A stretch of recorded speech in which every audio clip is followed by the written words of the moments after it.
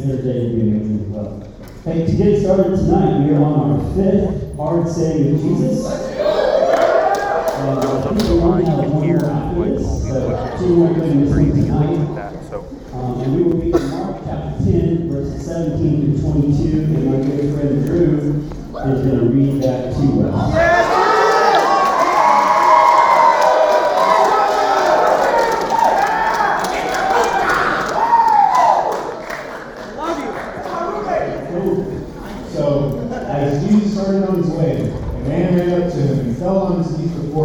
Good teacher, he asked, what must I do to inherit eternal life? Why do you call me good? Jesus answered, no one is good except God alone. You know the commandments: you shall not murder, you shall not commit adultery, you shall not steal, you shall not give false testimony, you shall not defraud, honor your father and mother. Teacher, he declared, all these I have kept since I was a boy. Jesus looked at him and loved him. One thing you lack, he said. Go and sell everything and give to the poor, and you will have treasure in heaven. Then come, follow me. At this, the man's face fell. He went away sad because he had great wealth.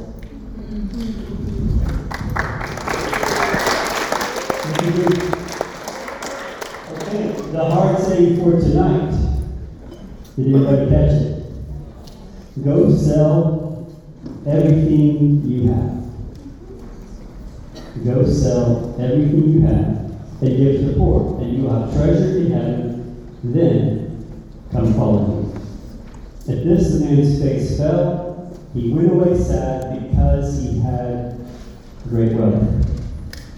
And then Jesus, realizing that this really was an amazing young man, chased him down and began to renegotiate with him. Right? No. No. He let him walk away. And this guy, rich young man, what does that mean? He's an accomplished young man. He's got a nice social status. And did you notice? Jesus didn't counter him when he said, all those things I have done. I've kept those commandments. That is quite a guy. That's pretty amazing. And Jesus did say, he looked at him and he loved him, and he didn't say, no, you haven't. He didn't call him, okay. One thing you lack. So when Jesus says this one thing you lack, Jesus is always masterful in conversation. I mean, you got to read it a couple times to get it sometimes, but in this case he says, this one thing you lack. And it does say that Jesus spoke morning with love. I don't think he was intending to trick it, but it's almost like he does, because he pulls him in with his statement. How? This one thing you lack. And it's like this guy with the attitude that he's come, is like, yes, please tell me, what is the one thing that I lack?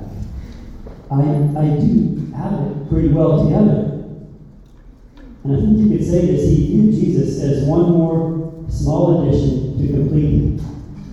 Maybe an add-on, maybe an accessory. The one thing that Jesus asked for wasn't a small thing, though. It required all of his heart. Sell all you have. And his riches for everything to him. So Jesus just simply asked for all of his devotion. And what we see so clearly is Jesus does not want to be an add-on or a supplement. Okay, we're going to look at 2 questions that Jesus answers by way of this passage. I'm going to pray before we do, okay? Lord, I pray that you would take this passage, your word, and speak to us by your Spirit.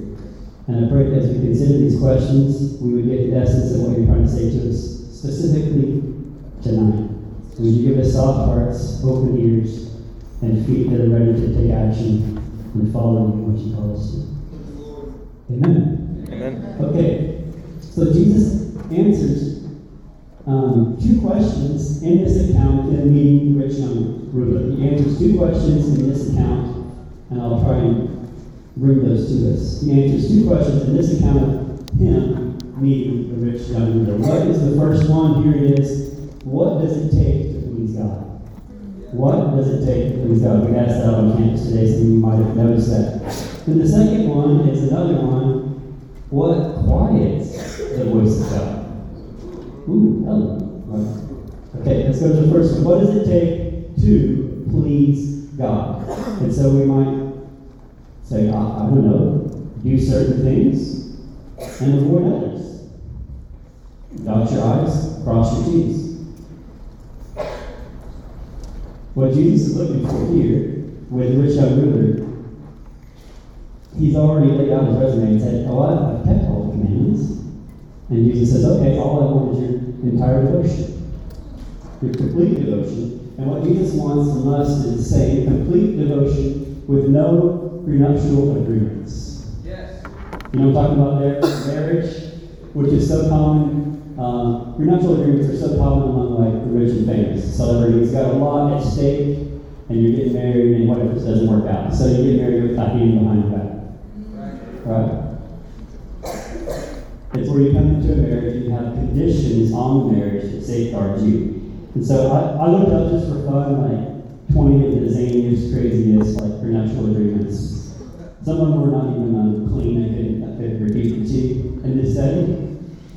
Already said it for that matter. It's part of what I'm saying tonight. But some of them are just kind of funny. Here's one of them.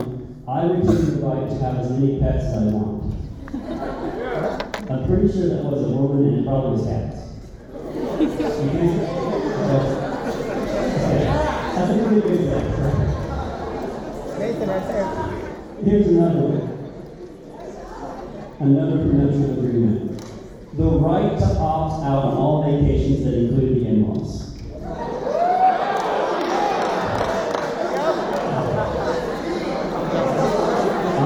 I'm not saying anything about the in-laws and everything. I'm not going to vacations with them and everything. So thank you. But Jesus is not down for prenuptial agreements. And you can hide things with people, you can't hide things with Jesus. And if you got your fist behind your back and you're holding something, he knows it all day. Right. And he sees it all day and can call it out. Okay, what quiets the voice of God? What quiets the voice of God? Polyamorous relationships. Open marriage kind of relationships. Polyamory is open marriage, where you don't hide an affair. You disclose, I have another partner. You okay? Yeah, I'm okay. I have one too. We're good. It's an open marriage. People can come and go from it. And that's accepted and becoming more and more common. What quiets the voice of God? That's our question. Jesus is not down for an open marriage. But I'm talking about your relationship with him. He doesn't want any other lovers around. That's right. Maybe that's a different way for you to hear that, but he doesn't want any other lovers around. God's silence, we have to understand this, God's silence does not mean he's okay with some of our particular behaviors. That's right. Okay, so this is how we play this out, guys. This is how we do this. We all know from experience. So we can say something like this. Well, I feel like there was some conviction about this particular thing I was doing. So I asked God about it a couple times. And the first couple times he said no. For the third time I asked, he was silent. So I think it's okay now. No. It's not okay. There's silence because God has left you. And he doesn't tolerate any other lovers. He's not into the open marriage concept. It's him, no one else. There's silence because he's left. Jesus is not okay with a double life. Devoted to him on one day and then not the next. Okay? I'm talking to all of us. We understand these things because we've tried these things. Right? So if we look at it in Scripture, Jesus actually he destroyed the double life with his own life. So whether he was in the synagogue, which is a place of worship, or on the streets, all of life for Jesus was devoted to his Father. He's all in. This reminds me of being on a mission trip in the Netherlands many years ago. I was with my good buddy and missionary friend Steve Kramer. I did Chi Alpha at U of O for a while and served in the Netherlands as a missionary. We've been on the field in the Netherlands in Europe for about a week, and we determined that we were going to have a day off. So on our day off, we went to the Hard Rock Cafe in Amsterdam. And it was just like, man, this is a really cool scene here in Europe, and it's fun to be with these friends. And then my buddy Steve starts meeting these new guys. And I'm like, why are you bringing these new guys into this? It's just us hanging out. This is the day off. And he introduces me to this guy, Portuguese Pete. I mean, his name was Peter, and he was Portuguese. So Steve called him Portuguese Pete. And there's another guy who brought into our circle. He was Spanish Dave. He was Dave from Spain, right? And then my buddy Steve starts sharing Jesus with them. And I'm kind of like, bro, we're like on the day off. What are you doing? And then I realized, no, this is just the outflow of Steve's heart. This is just who he is. And I realized he didn't have an on-off switch for his relationship with God. He just honored his presence wherever he was. Whether we were like with the refugees that we were the day before, or we were in the Hard Rock Cafe, it was all the same to him. And I was like, this is actually the way it should be. And so, Jesus is where Steve got that from. It was the same for Jesus. This is so cool. Of the 37 miracles Jesus performs in the Gospels, only 3 were actually done in a place of worship. You catch that? That means 34 of the miracles that he did were done in day-to-day life out among people. And so you could just say this, all of his life was consecrated. All of his life was consecrated. None of it was held back. Specifically in John 8, there are 8 miracles recorded, at least that I've observed, and none of them are in the synagogue, the place of worship. You want to look at it real quick? Specifically? John chapter 2. Water to wine, first miracle for Jesus at a party, a wedding celebration. John chapter 4, Jesus heals an official's son, where? On the streets in Cana of Galilee. John chapter 5, he heals an invalid at Bethesda, where? The pool of Bethesda. John chapter 6, he feeds the 5,000. Where? On a mountainside. Why not? In Galilee. John chapter 6, Jesus walks on water. Where? In a church? No. Sea of Galilee, right? Where you could walk on water. John chapter 9, Jesus heals a man born blind with mud. Near the pool of Siloam in Jerusalem. John chapter 11, Jesus raises Lazarus from the dead. Some of you he raised from the dead in church. But he did that at a graveside outside of Bethany, right? John chapter 21, last one, the miraculous catch. Where? Sea of Galilee. Okay, so what do we see? Jesus was just always about his Father's business. Any place, anytime, anywhere was as good as any else. Okay? But I pointed this out because we all have a tendency away from this. I do myself. We categorize things, and we have our spiritual life within a box, separate from other parts of our life. Okay?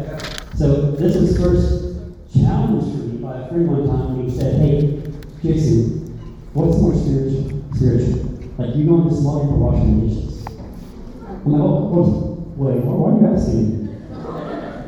I'm like, if I wash the dishes, maybe that could be. I could be like singing worship or quoting scripture, or hey, forget even that. That's my roommate Steve loves to have the sink clean. What if I just do it for him?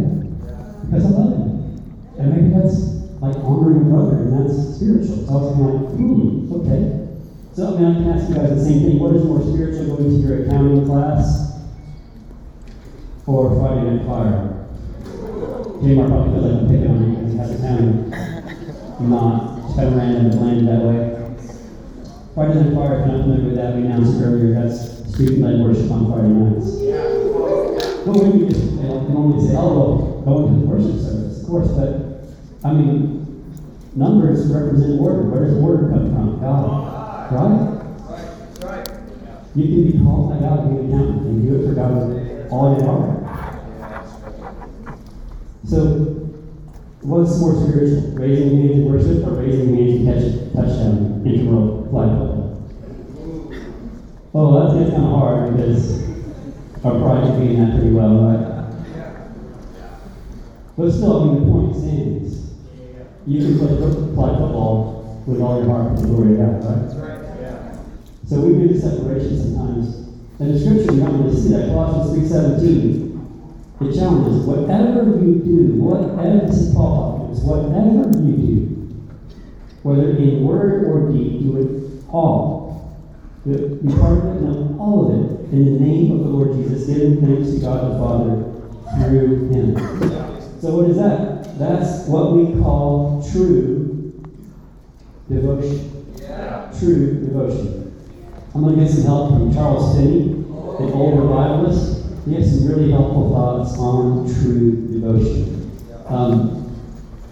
And he says this, we can understand what true devotion is by understanding what it is not.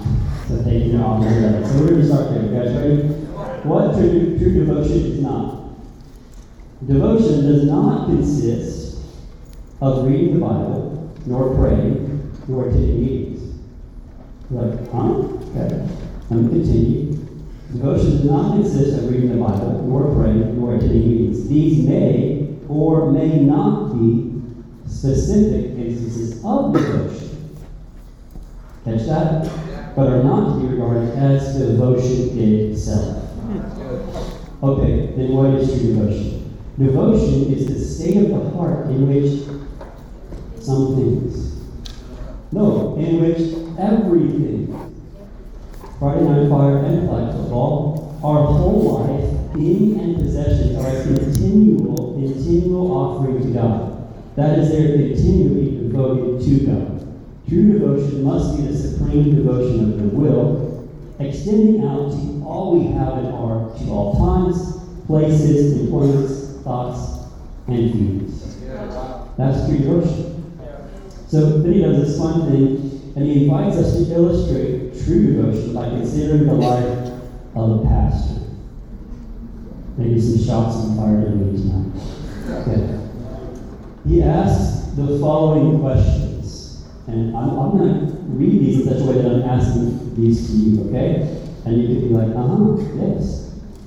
You can nod. You can maybe say yes. Amen. You ready? Okay. He's inviting us to illustrate true devotion by considering the life of a pastor. He asks this question: shouldn't a pastor, in preaching the gospel, have one purpose in mind? To glorify God by the salvation and growth of the people He's called to serve. Does that sound legit? Yeah. Okay. And a pastor, since he claims to be a servant of God, shouldn't he study, preach, and perform all his duties, not for himself, nor for his salary, nor to increase his popularity, but only to glorify God? Does that sound right? Okay, so then he states this: if he does not have this singleness of heart, his service cannot be acceptable to God. For it is not an offering to God. It is not a devotion to God. It is a devotion to himself. So he brings it home. Devotion then in a pastor is that state of mind in which all his pastoral duties are performed for the glory of God, and where his whole life is a continual offering to God. Make sense? Got it down? Okay. He continues, and he asks the question again: shouldn't a minister be as devoted to God in everything else as he is in praying or preaching? Then he stops asking a question and makes a statement. He says, he not only ought to be, but really is only as devoted in the pulpit as he is out of the pulpit. That's what I meant by shots fired. Yeah. But I think I'm going to take some shots at Sam instead of me for a second, okay? But what if a pastor plays in the city softball league? This is my question to you, beyond what Finney said. So what if a pastor plays in the city softball league, and he's terrible with the umpires? He's cursing at them, he's complaining about every call. And then when he loses, he's a poor loser. Does that not affect you the next time you hear him preach? Okay. So bring him home. So what if Sam Pitt plays at Jamurrell's at San Diego State? What if when he plays at Jamurrell's, he's a jerk? He just is. There's no way around it. He's a jerk. Then you could conclude, if he's influenced by selfish motives during the week, aren't those same motives in his heart when he preaches at high. But that is not Sam Head, okay? Thank you, Sam, for being an example.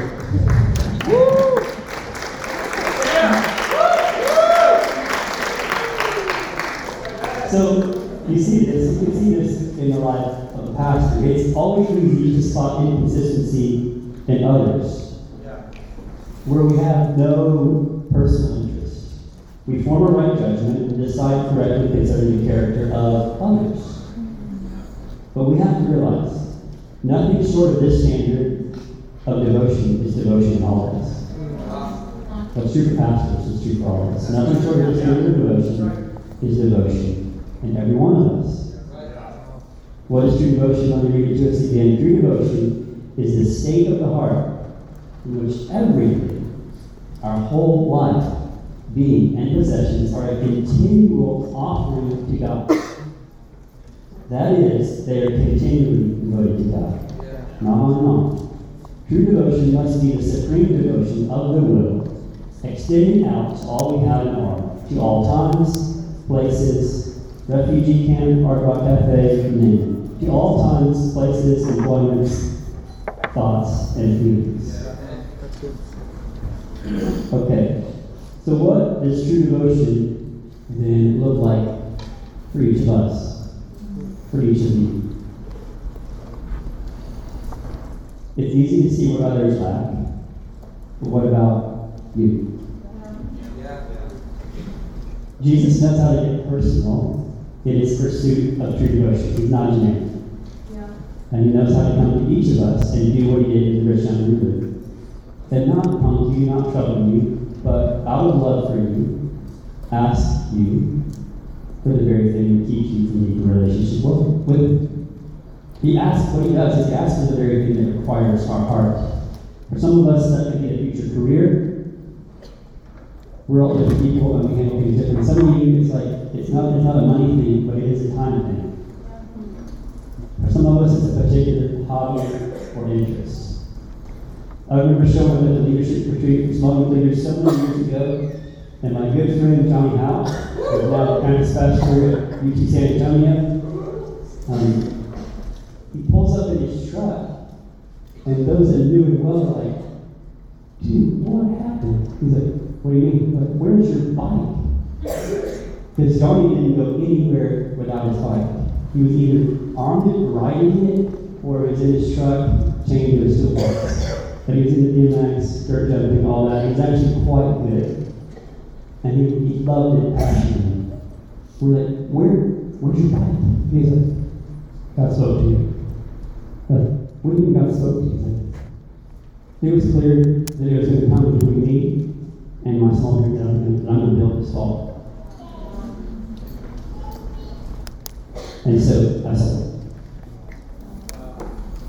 he's like, you what? I said, yeah. I sold it. God spoke to me, and I heard it.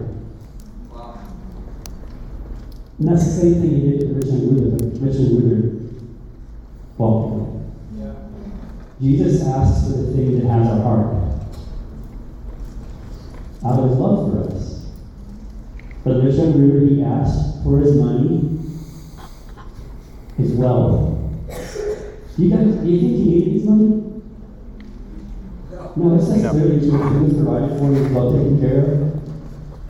He didn't need his money.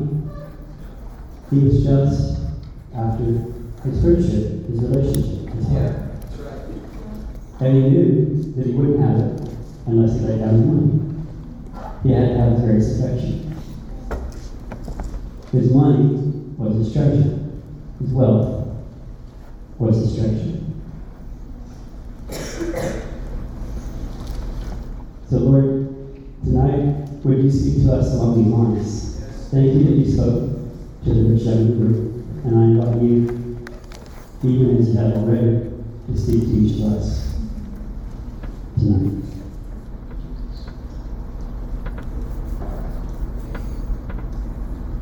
When we make Jesus our treasure, we become God's treasure. Yeah.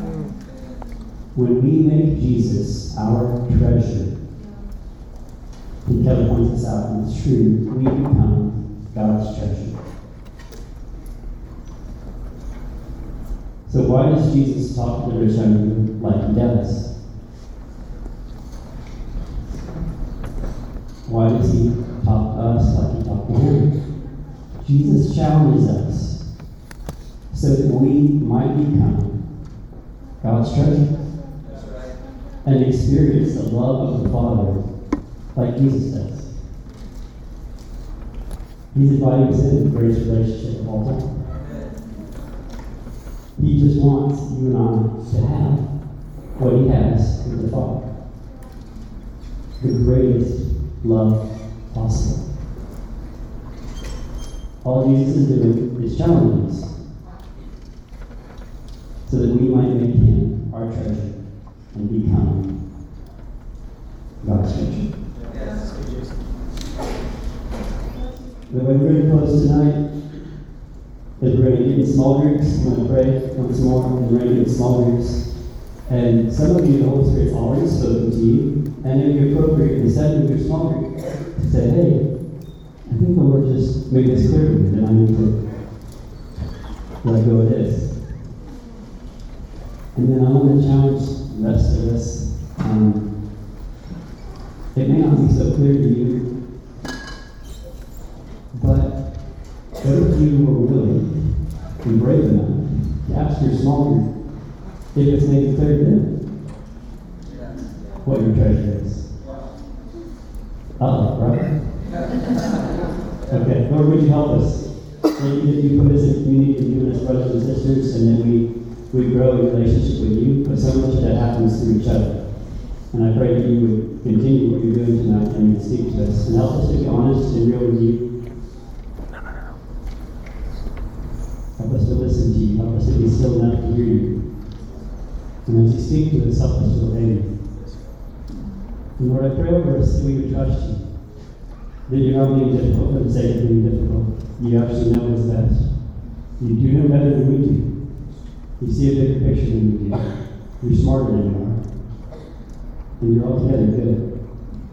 So would you help us to listen to you and respond in obedience? And would you help us, Lord, to be willing to listen to each other and hear your voice through our neighbors, through our brothers and sisters. In the name of Jesus.